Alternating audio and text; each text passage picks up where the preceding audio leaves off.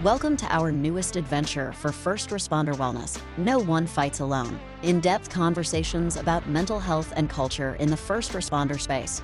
We're joined by your co-hosts Austin Pedersen and Brad Shepard. Welcome back to No One Fights Alone podcast. Once again, Austin, another amazing speaker, one of Chateau's very own today. I told you to stop feeding his ego, you know? Yeah, I think we'll see where it goes. His powerful presence. I love this guy. Talk a little bit about him. Stacey Stocking, been with Chateau since 2017. I don't think I should be the one talking about it. Stacey, welcome to the podcast. Hey, thanks. Glad to be here.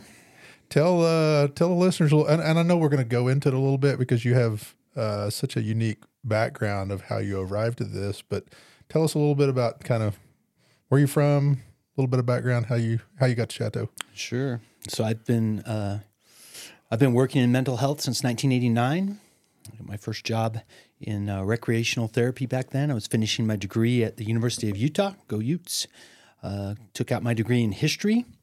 Took me 8 years to finish my 4-year degree, which is another story that my wife doesn't like to talk about. I've been married for 40 plus years. And I had a great mentor. His name was Rick Otvos, O-T-V-O-S, who helped me to become licensed in recreational therapy. And I worked with adolescent treatment through 2008.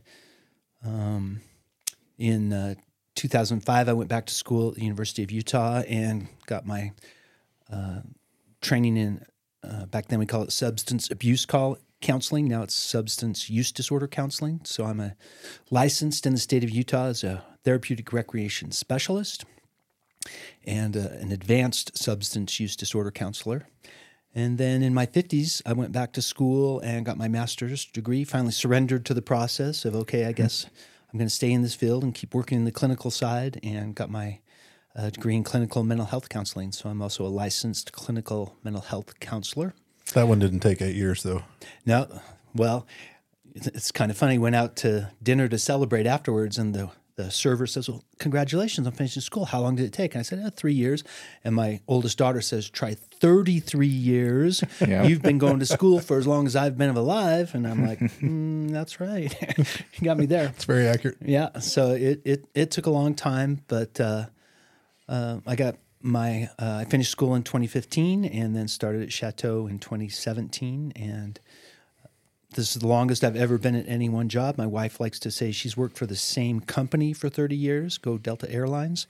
Well, I've worked in the same field for 30 years, been able to go from job to job and take different opportunities because she's always carried the benefits.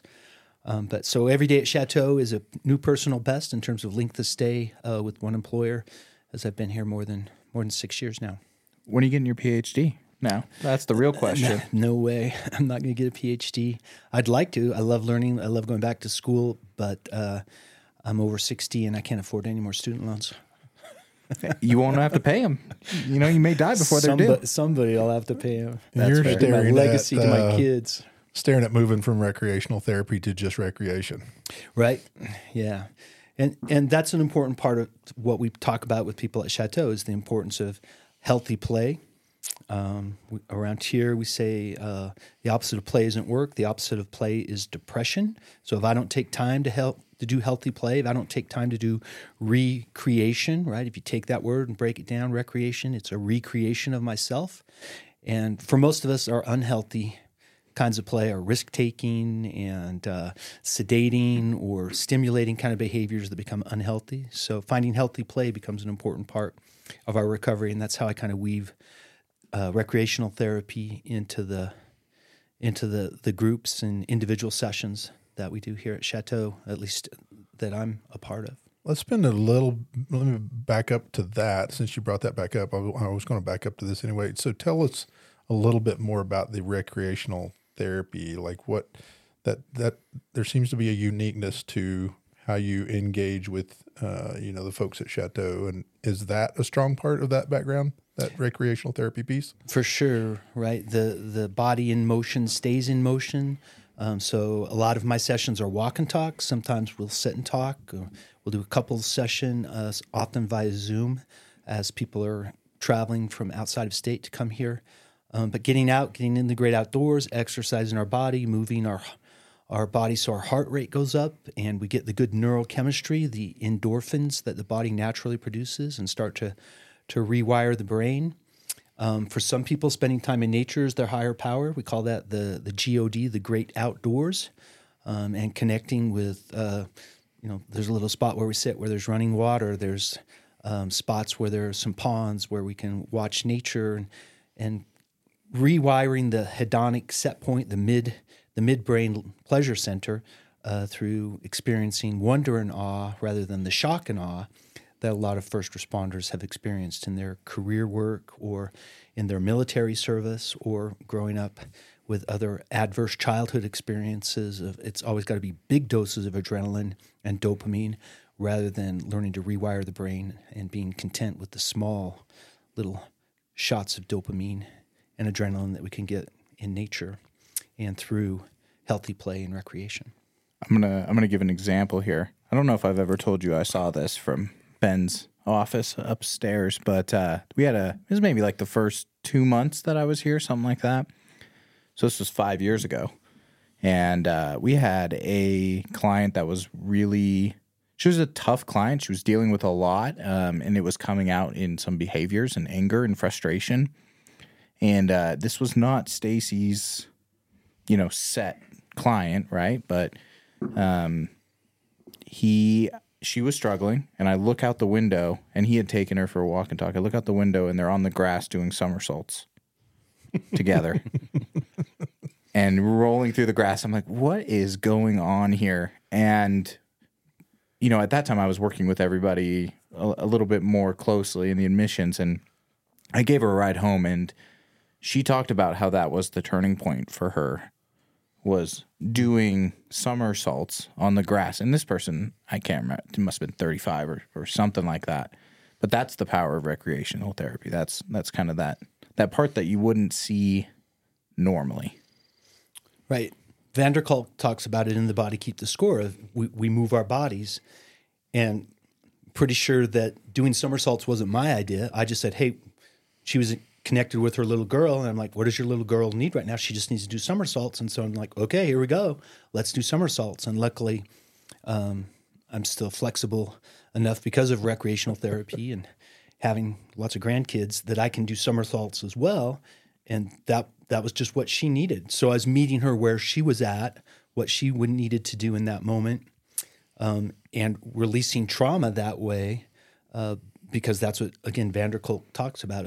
He calls it yoga, but whatever it is that helps us to release the trauma, and it might be somersaults. And somersaults are often connected to martial arts, that kind of discipline and training that can help us to channel our warrior energy in a healthy way, especially if I'm no longer serving as a first responder or military. How do I channel my warrior energy in healthy ways? And so it could be, tumbling, somersaults, gymnastics, or finding a dojo, a place where I learn those kinds of disciplines and training. It seems, and I don't know if this is, you can tell me, but when you are talking to somebody to begin with, that's not something that they ever think is going to be a part of the therapeutical process, right? They think it's going to be them lying down on a couch, maybe with you sitting about your mother. Yeah. Yeah. With a little notebook, tell me how that makes you feel kind of thing. Right. Right.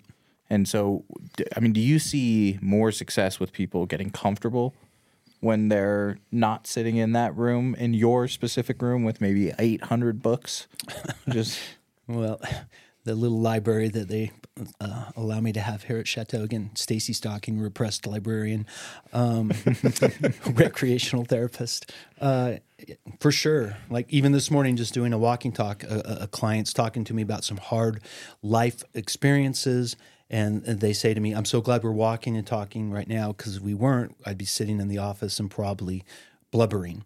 And this person has lots of strong judgments about emoting that way. And I'm saying, you could blubber now and it would be okay.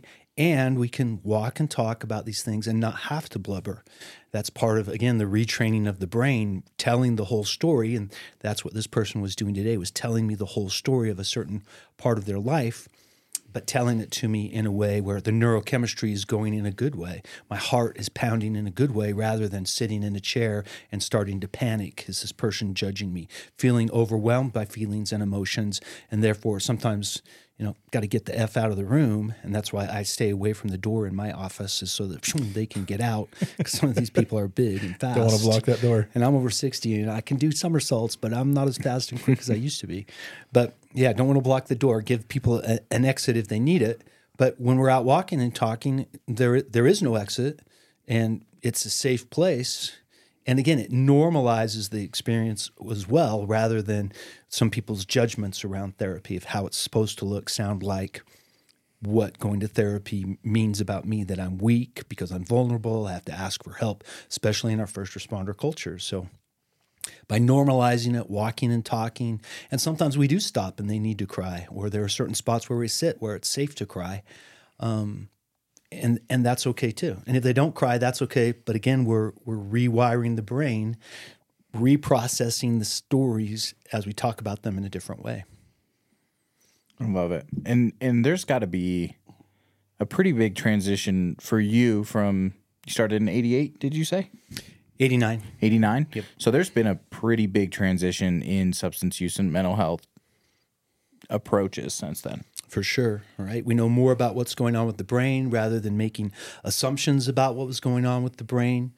You read stuff from the AA Big Book. I'm a person in long-term recovery, and the assumptions that they were making back then, the doctor's opinion, now was rooted in science and understanding more about the 3 tiers of the brain and how we're not running on our frontal lobes, we're running on our midbrain or even our brain stem and our autonomic nervous system. And so we're understanding more and looking at things through a trauma-informed lens rather than, say, a personality disorder lens, or judging people by their behaviors. Well, Macaulay says, bad behavior, bad actor, and therefore people must be broken, and you should have more willpower. And it's not a question of willpower, it's a question of, the phrase I say is that we don't come to Chateau because things are going well, we come because things are not going well, and we're all brain damaged, right? I'm so brain damaged I can't even say brain damaged, and I don't even realize what's going on because of substance use disorder or because of traumatic brain injuries or acquired brain injuries from too much trauma and drama. PTS, whether you like little d or big D, the disorder that it creates in my life, and hopefully starting to move into PTSG, the post-traumatic stress growth of this is how we come out of our armor, out of the shell that we put around ourselves, because we don't want people to know our brain's not working like it's supposed to, that we're sad, depressed, anxious, and that stuff comes out sideways as substance use disorder, hurting the people we love the most, dissociating, disconnecting, and sometimes, thinking about ending my life. And that's an important topic that people need to feel safe talking about as well, that, I'm thinking about where's the exit, whether it's slowly, 1 shot of whiskey at a time, or quickly, 1 shot from my 9mm. The point you bring out is so amazing there, that we have grown so much through what we've learned about substance abuse and substance use. But has your personal tactics of helping people, because you're very passionate. You've been doing this over 3 decades. Yeah. And has this increase in knowledge changed the way you do recreational therapy as well? I mean, let's talk a little bit about your personal diving into how you... The amazing thing is, and I don't present at conferences, but I sometimes think I should present, but then I'm just like, no, I'm too old, and I'll let the young people do it. But the things we were doing in recreational therapy 30 years ago are the things we're doing in terms of mental health counseling today. Right. Things that like creative arts, like movement, like play, are things that are now evidence-based practices. Validated. Right? Whereas before it was kind of like, oh, those are just, side disciplines to kind of fill time. And again, van der Kolk talks about all of these things in terms of accessing the non-dominant hemisphere, in terms of even acting, talking about how using acting, engaging in actual, not psychodrama, but actual drama is a way that gets me out of my critical brain, out of my PTS brain, and gets me back into the present moment.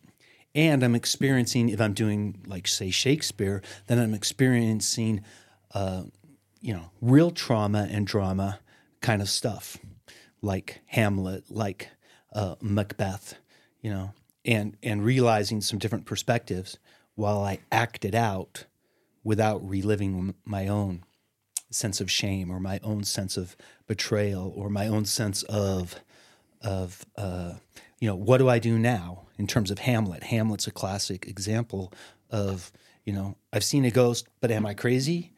I'm supposed to take revenge on this person, but am I really justified? And spoiler alert, push pause, jump forward 10 seconds. At the end, just about everybody dies except for one person who's left to tell the story of Hamlet. And so that's what we're trying to do, is learn through these other experiences, and it might be engaging in things that I never thought I'd engage in, rather than I'm on the couch and talking more about my parental relationships. And there's a few of those things you do here, but, I want to go into psychodrama because you mentioned it. We've never had somebody come on. Define what that is and what it really looks like, because Brad thought those two words together didn't. Yeah, the first time I heard it, I thought it was the negative form of. I've seen psychodrama. I think we all have. Right. We're thinking of relationship drama, right? And how psycho they become, or I become, because of the drama. I'll do my best. So psychodrama comes from the work of Jacob Moreno. Moreno was trained in theater arts. He had what he called the theater of the spontaneity, allowing people to come up and to just engage in music and voices and movement to express whatever it was they needed to express. He ran a treatment center in New York City somewhere, and it kind of spread out from there as a modality of acting out, rather than in unhealthy ways, acting out our dramas and our traumas in healthy ways. You usually select someone. Traditional psychodrama, you select someone to be your double, you're the director, people learn, and everybody's engaged, so it's a group process. Somebody comes in and plays the role of my mother or my father or my wife or my spouse or whatever it is that I need, and I direct them, and there's to be that cathartic effect of seeing it from a different perspective by stepping back and directing it, hearing it from a different perspective. We don't do a lot of traditional psychodrama that way, but we do it in terms of play and trying to look at things from a different perspective. Sometimes, I haven't done it for a while, but sometimes I would have people stand on the hearth there in the group room and look at things from a different perspective, or have somebody read a reality letter or an impact letter for the person while they're looking at it from a different perspective, and then seeing it with new eyes, basically. And so psychodrama, the person who's influenced me the most is Tion Dayton out of New York. She wrote a book on experiential therapy that I got, and this model of how we do those kinds of things with warming up, getting into our body, and then moving through the process, and then the debriefing process as well of, what just happened, what does this mean, and what do we do with these kinds of experiences? The same kinds of things that we do when we're at the ropes course. The ropes course can be seen as psychodramatic moments of, here's a problem, solve the problem, notice what happened, debrief what happened, and what does that mean in terms of the bigger picture, rather than, well, that was cool, what does it mean in terms of my home life, my community life, finding my passion, right? The fire in my belly, in terms of maybe redefining my role as a first responder and a member of the world, that we all, we're all part of 8.5 billion Homo sapiens. Where do I find my place and my passion in terms of those kinds of things? I'm glad you brought up the ropes, because I was going to kind of direct us in that direction. I found it when my while I was here in the ropes course, I found it so fascinating, because I had done ropes course before, but you actually draw on so many different lessons, and then the narration of explanation of what a life lesson could look like in that ropes course. Is there lessons in life that we just miss all the time? I mean, that was one of the things that I kind of looked at and said, am I just missing some of these lessons in life? Because I just need a little Stacey Stocking in my back pocket every once in a while. Pull him out and say, "Okay, what's the point of this?" Because you're walking across this thing, you're doing a team concept, and next thing you know, Stacey's drawing out this enormous life lesson. So, does that make sense? What I'm asking? Yeah. Again, it's based on lots of experiences, 30 years of experiences, and also getting up and doing those events myself. So rather than just saying, "Yeah, it is tough," or "Yeah, it looks tough," it's like, no, I've walked across that bridge, I've climbed that wall. I know what it feels like to be suspended in midair by a rope, and wonder if that rope's going to continue to support me, or feel the tension in my body where it does support me, and sometimes in a good way, and sometimes in a not so good way. Right, but it's kind of the hero's journey of leaving the familiar. So when we go to the ropes course, we leave the familiar of Chateau. We go to a new space, a new environment, and we get to learn new lessons. And we're always learning lessons. That's one of the rules for being human. Is that if I'm still alive, there are still lessons to be learned. And how do I stay alive to be more awake? So that then I can be aware of the possibility of this. Part of my journey has been, learning to say, what's the lesson here when I'm uncomfortable? Seeing the person as the teacher, even though I want to blame them, you're an obstacle in the way of my peace and serenity right now, or you're a vehicle, you're supposed to be getting me something right now. What's the lesson that this person is bringing me? And it's one of those old expressions, be careful what you pray for. I pray for patience, and so then I get lots of adversity in my life. Opportunities to apply patience. Right, exactly. So be careful what you ask for, because the universe will provide. And it may show up in ways that I'm not prepared for, not the way I expected it to be. And so that can show up on the ropes course. That can show up in the group room. As a new member comes in and they're not as far along as other group members, or they're still early in the recovery process, they may be seen as an obstacle and in the way of me getting what I want. And so I have to, again, look at them and say, okay, that person's being a teacher for me right now. How do I welcome the opportunity to learn? I may not be happy about it, but I can be grateful for the opportunity to learn from there, but for the grace of God go I. Maybe that's how I was 2 months ago when I first got to Chateau. And I get to see myself through a different pair of lenses of, oh, yep, that was probably me disrupting everybody else's flow. The lesson might not be pleasurable, but I can at least be grateful that That's right. I see it and can apply it. That's to my where life. gratitude comes back in, puts me back in the present moment, helps me to have compassion for others, and hopefully compassion for myself. It's the same thing at the ropes courses. I watch people struggle as I get frustrated because somebody wants to take control or somebody won't take control. How do I deal with those kinds of things in terms of learning opportunities? Everything's a learning opportunity if I can learn to adjust my mindset to seeing it that way. Which is pretty difficult to do when you're in such a dark place and you maybe have been there for so long that you just don't, those are unrecognizable. And it's growth versus fixed mindset, right? I'm not teachable. I'm not worthy of being helped. Y'all don't know what you're talking about. But the reality is, if I have a growth mindset, then I can learn from anybody. I can realize that I can learn new things. The old expression is, you can't teach an old dog new tricks. Well, that's not true, right? We're all old dogs, and we can learn new tricks. And I have to be careful because I'm so drain damaged, I think, that I know exactly what's going on. And the reality is I don't know. And so I've got to stay open to that process. In AA, we call that how, being honest, open-minded, and willing. So I got to be willing to do some things differently. On that note, recently we were talking to Ben about exposing yourself to risk and being willing to actually place yourself in that vulnerable position. How do you encourage people to do that when you see that? When you see that they just need a little nudge or maybe a big nudge, creating that understanding, that safe space, that this is going to be helpful. Sure. There's a rapport building piece. You got to have a little bit of rapport with people to be able to trust you. And again, at the ropes course, I usually go first. I say, okay, this is what it looks and sounds like. Boom, there I went. Now, if I can do it, you can all do it. If I can trust all you all to take care of me, even though some of you are angry and upset with me, you guys can trust each other to go through this process. We call it the zones, right? There's the comfort zone at the middle. Outside that is the next circle is the growth zone or the learning zone. business models have taken this, and now they say there's no growth in the comfort zone, except I like to say, except for my pant size, and there's no comfort in the growth zone or the learning zone. And so if I'm getting too comfortable, again, that's where we leave Chateau. We go to the ropes course. We go to the castle for the workshops to get people outside of their comfort zone a little bit.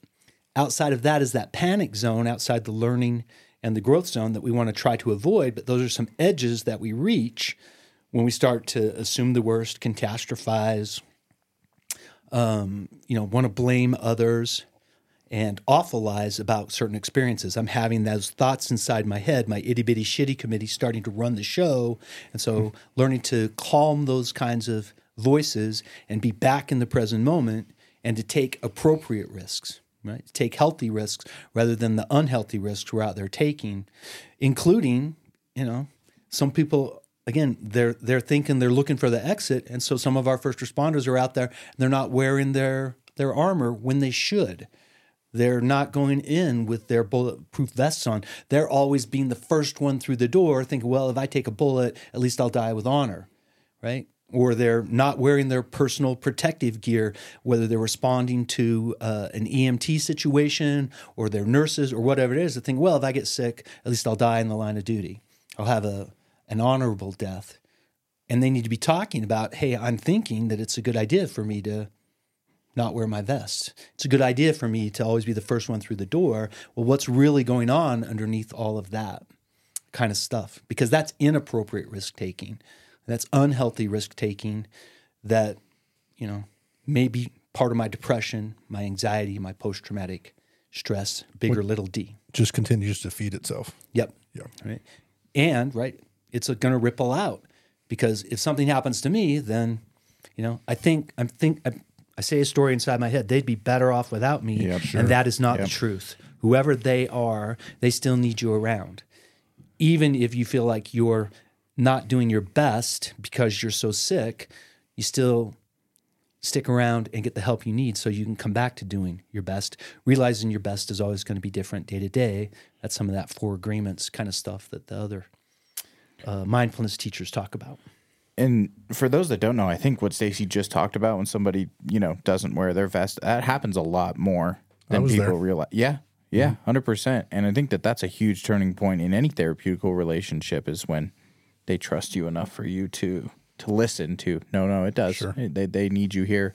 And that's the part about being trauma-informed. I think something interesting, I was talking to Ben about it also, which is, the therapist's job is not to be the hammer at all times. Right. Like that's a big change from 1988. Yep.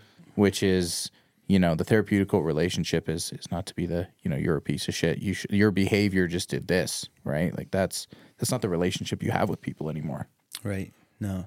It's about, we talk about heart at peace versus heart at war. A lot of old school counseling was heart at war kind of stuff. It's my job to be the drill sergeant. It's my job to break you down and build you back up. To shame you. I mean, most of our folks are shaming themselves enough. Yeah. They've broken themselves down enough to where we want to meet them where they're at and to help them to find their way to reinstate a strong sense of self, not in an egotistical, narcissistic, self-centered kind of way, but in a healthy kind of way so I can be the parent I want to be, the partner I want to be, the person I want to be in the world that I live in. The No One Fights Alone podcast is excited to announce the launch of our new merchandise line. Now you can show your support for our mission by purchasing one of our hats, shirts, or hoodies. Our merchandise not only represents our brand and message, but also supports a great cause. A portion of all proceeds will go towards helping individuals and families affected by mental health. Wearing our merchandise not only spreads awareness for our podcast, but also serves as a reminder that no one has to fight alone. Join us in showing your support and spreading the message of hope and community by purchasing one of our No One Fights Alone items today from our website, NOFApodcast.com, NOFApodcast.com. Well, I think from, and this is a very naive, maybe non-professional viewpoint of the therapy interaction, but there used to be it was behavior traits and thoughts, and it seems to be much more beliefs and values based. Here at Chateau and other places around, that seems to be transitioning as well. And you've been doing this a long time. Is that consistent with the growth of interacting with people who are hurting? Really transitioning again to a much deeper. We know more. There's more data. There's more result-based information. Because we do a lot of belief work and a lot of value work here at Chateau. Yeah. And the goal is always to adjust our behaviors. So everything is based in that's where we see everything. The outward expression of what's going on internally is our behaviors.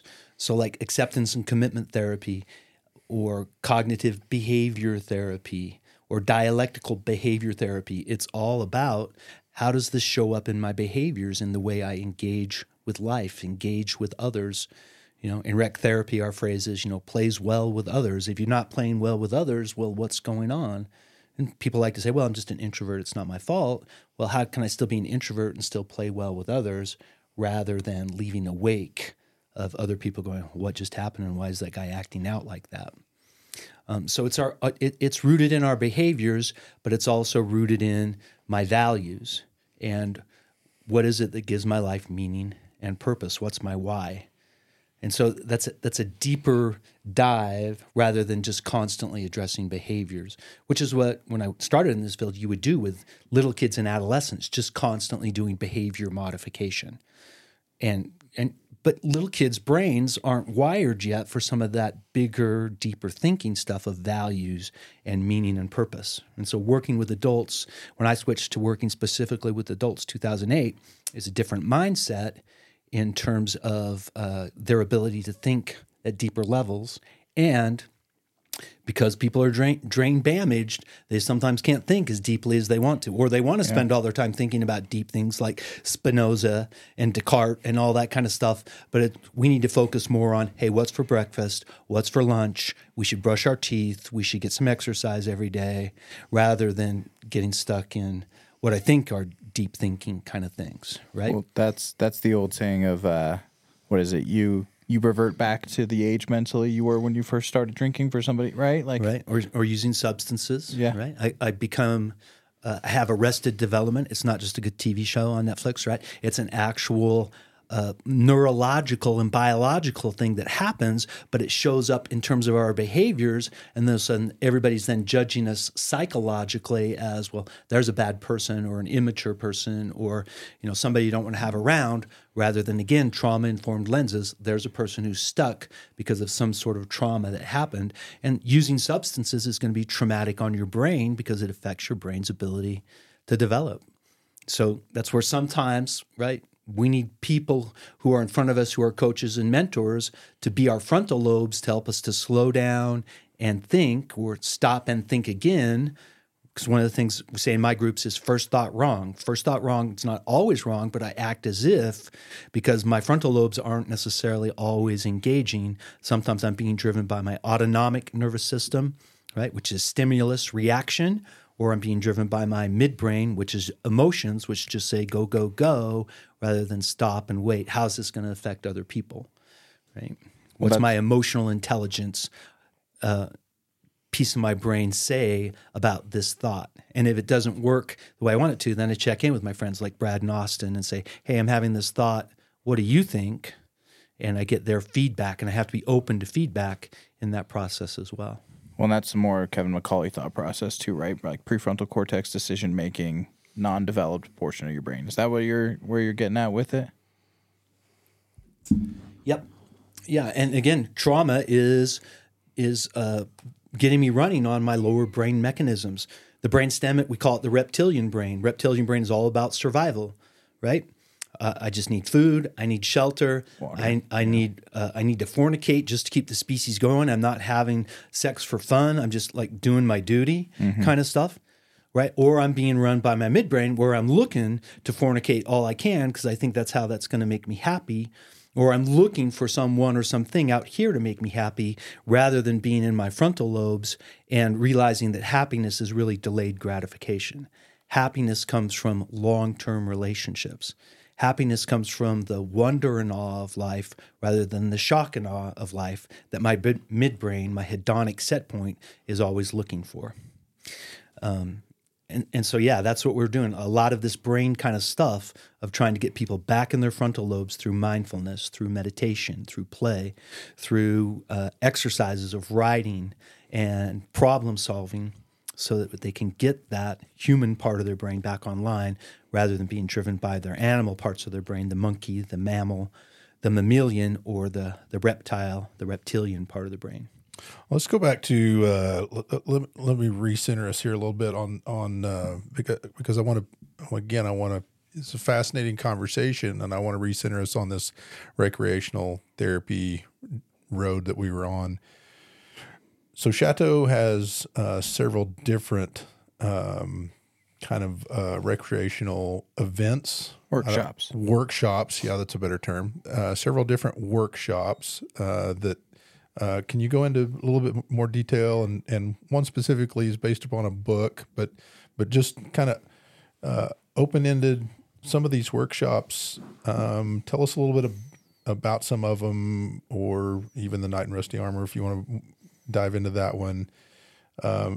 Theoretically, how do they work? What's the goal? What's the intention? What's success? Tell us a little bit about that, because these are not normal. These are, for a guy like me coming in here, I'm like, holy kit, what in the hell is going on? I don't know what just happened, but that was amazing. Yeah, no pressure, but the Knight in Rusty Armor is quasi-famous now. There's been enough people across the country, pretty famous, that have experienced it and spread the word about it. We even had the gal from Center of Change come by and ask if you're still running that workshop. So obviously you've been doing it for a while. Yeah. It comes from, again, old adolescent treatment model with some friends who developed these workshops working with adolescent boys. The book is The Knight in Rusty Armor by Robert Fisher, which just becomes the spine of the hero's journey, and then we flesh that out. The Knight in Rusty Armor workshop that we do, number one, is based on a 48-hour workshop that we used to do in Quino Bay, Mexico, a long time ago, with adolescent treatment with American and English-speaking kids, and we boiled it down to 6 hours here. So we leave the familiar environment, we go to a different spot, and we go through the process of experiencing play and getting into our bodies, talking about communication and modeling using sculpting, which is a part of psychodrama. And then we include writing and music and movement in all of those kinds of things. Some people have come here and that's their first or second day, and they leave the workshop going, is this what every day is like here? Yeah. And it's like, no, brah. Yeah. It's all good. Don't worry about it. Because it can be, I jokingly say, I'm the traumatizing counselor. I'm going to take you into the workshop, and it's going to be traumatic because we're going to pull scabs. I'm going to ask you to experience things you maybe don't want to experience, to get uncomfortable, and then we'll come back and I say, then the trauma-informed counselors will help you put things back together. But the metaphor is getting out of my armor, and the knight can't get out of the armor on his own, so he has to go through this process of leaving his family and looking for a mentor to take him through the process, and then he goes to the woods where he meets his mentor. Tears from real feelings will release you from your armor is a quote from the book, and so people are encouraged to cry, and people may not cry, and that's okay, but that's part of the healing. John Gray says, what you feel, you can heal. So we want to let people have their feelings and their emotions.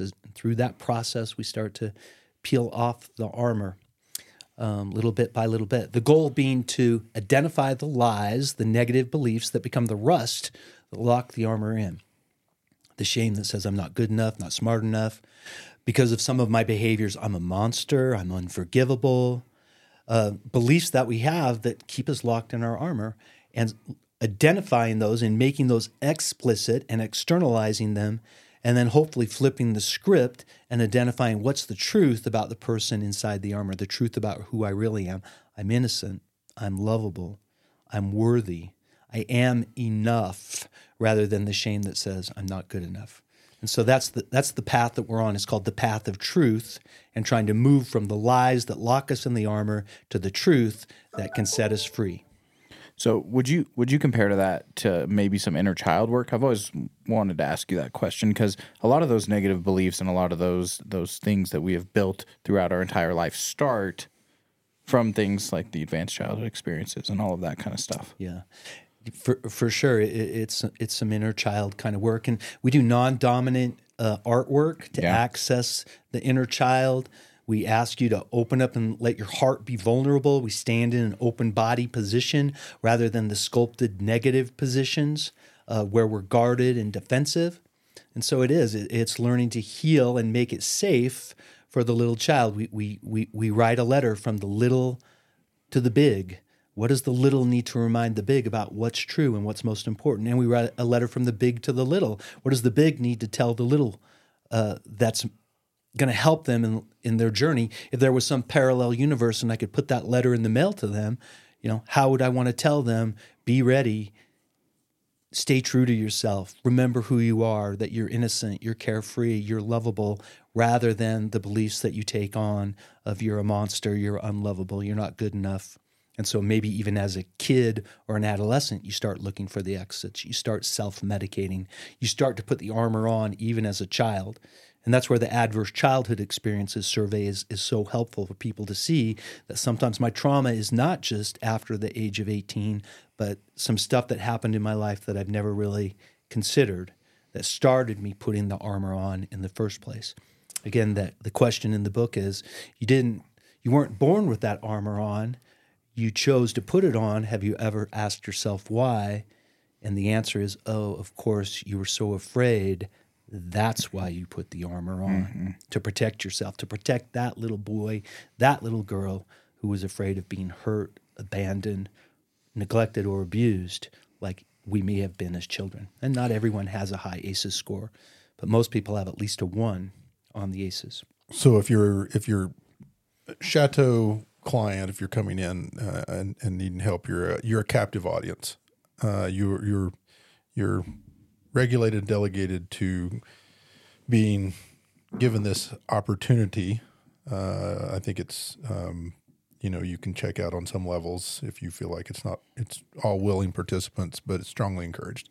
But the listeners, not all listeners to our podcast, Stacey, are not all going to be Chateau clients. So if we sit here and have a conversation, I'm intrigued by the negative narrative that you speak of, that these inner voices that we tell ourselves, these oftentimes lies of I'm not worthy, or based upon shame or hurt or pain or trauma, or fear. The list is long of what drives that. I don't know, maybe it's not that long to you, but the negative narrative. So for listeners out here who are not going to experience, a workshop, exercise in humanity like what you're talking about, what would be your advice to them on challenging this negative narrative of saying, hey, I say this about myself. I know it's not true. Some days, most days I believe it. Most days, I'm fat, or I'm not worthy, or I'm, whatever, fill in the blank of that ugly. Right. How could a person approach that if not dive into doing something about that?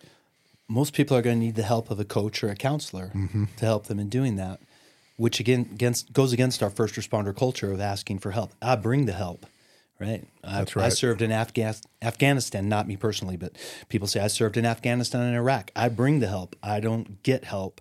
And so we have to be willing to get help. The other piece is I have to be willing to do my own inner work, which might mean that I'm journaling and I'm identifying these negative beliefs, and I may not know what they are. And so I may get a book like Van der Kolk's The Body Keeps the Score and start to understand more about these kinds of things, that where I put my armor on and how it gets locked in. And by journaling, I can externalize it. I can use art. I can use music as ways to express those kinds of things as well. We heal where we hurt, Stephen Hayes says. And so maybe I find healing by telling my story through music or through drama or through art. Carl Jung, his Red Book, has all of his inner work. And inside, as he was doing his inner work, he met a guide. He didn't have anybody out here to guide him, but internally, he ran into the trainer of Hercules. I can't think of his name right now. But he's just like, who are you? And the inner voice is like, well, I'm your guide. I'm going to take you on this guide. So you may do inner work. Again, but I need somebody to help me to find a context. And maybe that's books. Maybe that's podcasts. Maybe, again, it's a coach or a mentor who's going to help me through that process. But I have to be willing to want to stay alive, to stay awake and aware enough to start to do this kind of work so that I can play well with others, so that I can take appropriate risks. I can enjoy a sunset. I can enjoy being in a room with other people rather than always be hypervigilant, always be looking for the exit, always having my hand near my weapon or where my weapon used to be because I don't carry my weapon anymore. Right? And again, that's my PTS that's going on. And I have to be willing to say, I'm not perfect. I'm a human being trying to sort out my experiences and finding my guides and teachers along the way. And it might be in literature, it might be in art, it might be, in the human connection of having someone I'm in rapport with and can trust with my secrets and my fears and my shames. And so there's lots of paths. That's one of the things that's nice about Chateau is we're presented with lots of paths. Carlos Castaneda talks about it in the Don Juan books, finding a path with heart. How do I find the right path? Does this path have a heart? And if it does have a heart, then I pursue it. If I find it doesn't have a heart, then I abandon it and I find a new path. And so there's lots of different paths. And it might be through recreation. It might be through being of service to others in different ways than I have been in the past. But it's, again, finding the meaning and purpose of my existence in my life. What's my why for getting up and dressing up and showing up every day rather than just getting up and checking out and dissociating in whatever way I check out and dissociate? I think Stacey just hit on a really common thread and theme, right? Obviously, the name of the podcast in itself. Ben talked about it, the last podcast we did. The reality is a majority of people that we deal with are attempting to fight their battle by themselves. That is a reality, right? Absolutely. And at its very least, feel like they're alone. Yeah. Yeah. I mean, is that where you... So, 100%. Yeah. And that's the common thread, though, through everything is connection. We talked about group therapy. It was finding, solace with other people that have gone through the same thing. That is the common thread for people that are out there struggling, looking for something. They're attempting to do it alone. Well, and there's a lot of great opportunities to use that, that maybe excuse is not the appropriate word, but use that line of thought as a bailout. Like, this is me and only me. It's only going to be me in this. I'm going to have to take care. I'm going to have to keep my armor on. I'm going to have to keep my defenses up. I don't care if I am hypervigilant. I don't care if this is life. I succumb to the reality that this is the way existence is going to be from now on. And we tell ourselves that's the truth, but that's the lie that we've been told, right, in literature and even in science of Darwin's survival of the fittest.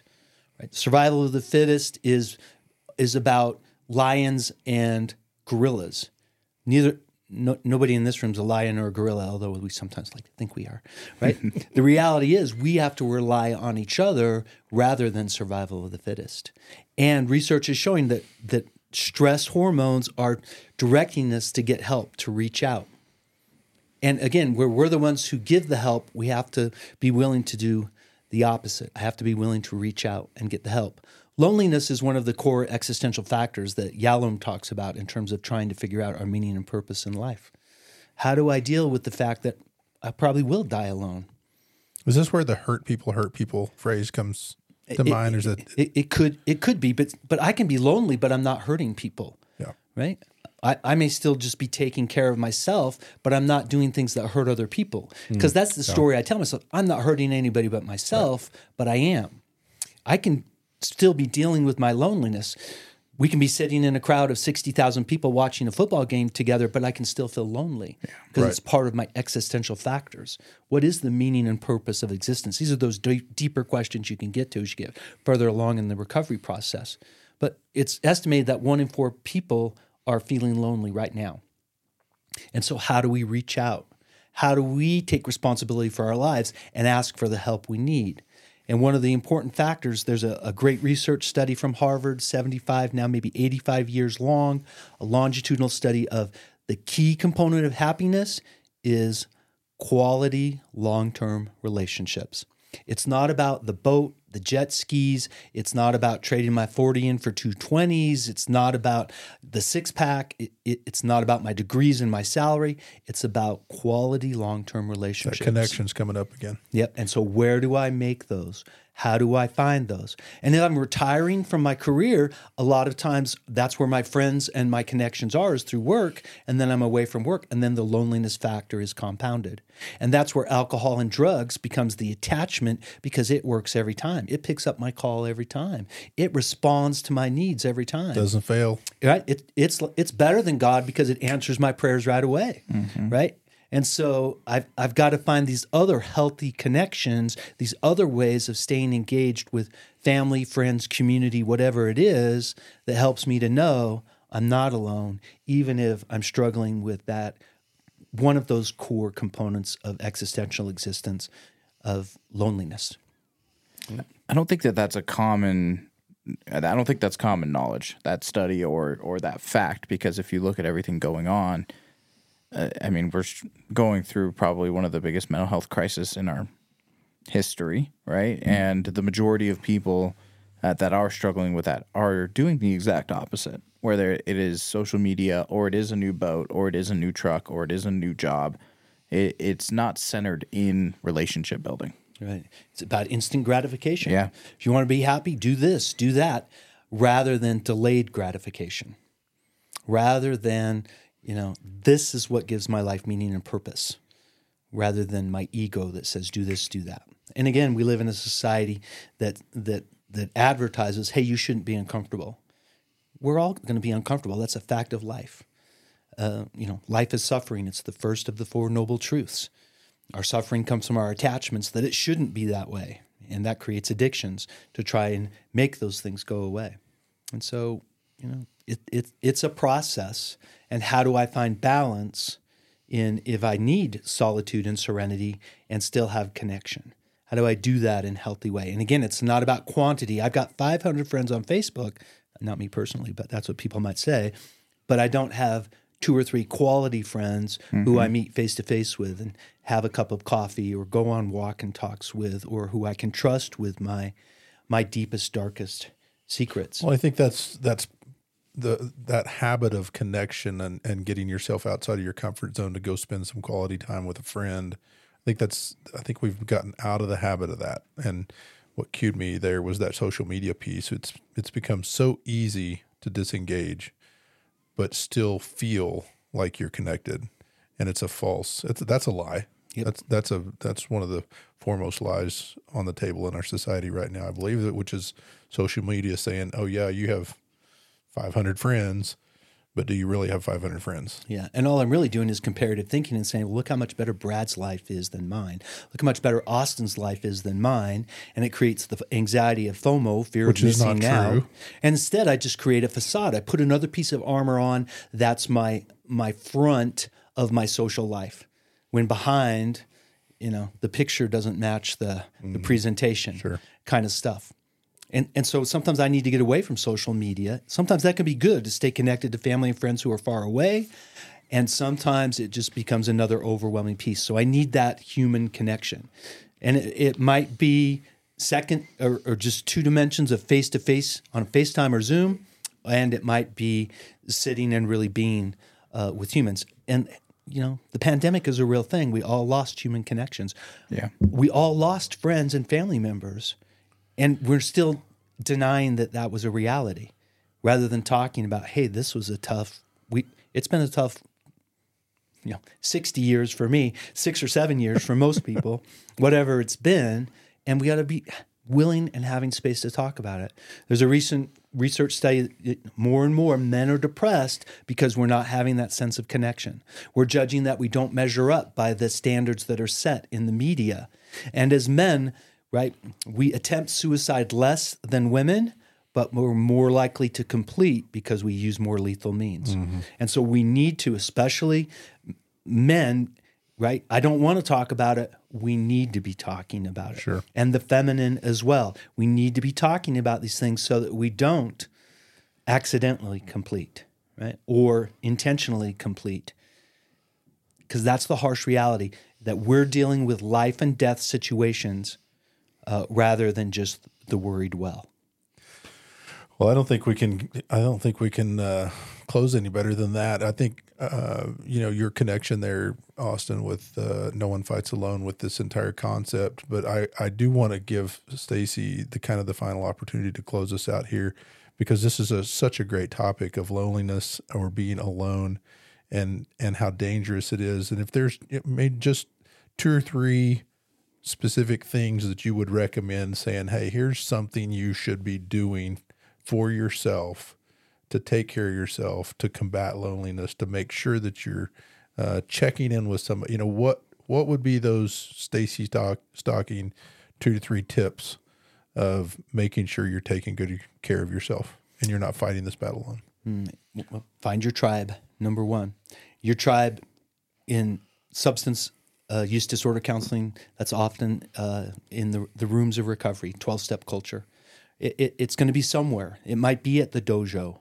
It might be at the gym. Pickleball? It might be pickleball, which is a great social milieu. It might be finding some kind of a men's or a women's support group. It might be a support group for people who are the end of their careers, the end of their marriage, going through life transitions. I got to get out of my armor and out of my shell and find a tribe. Number 2 is really practice good self-care.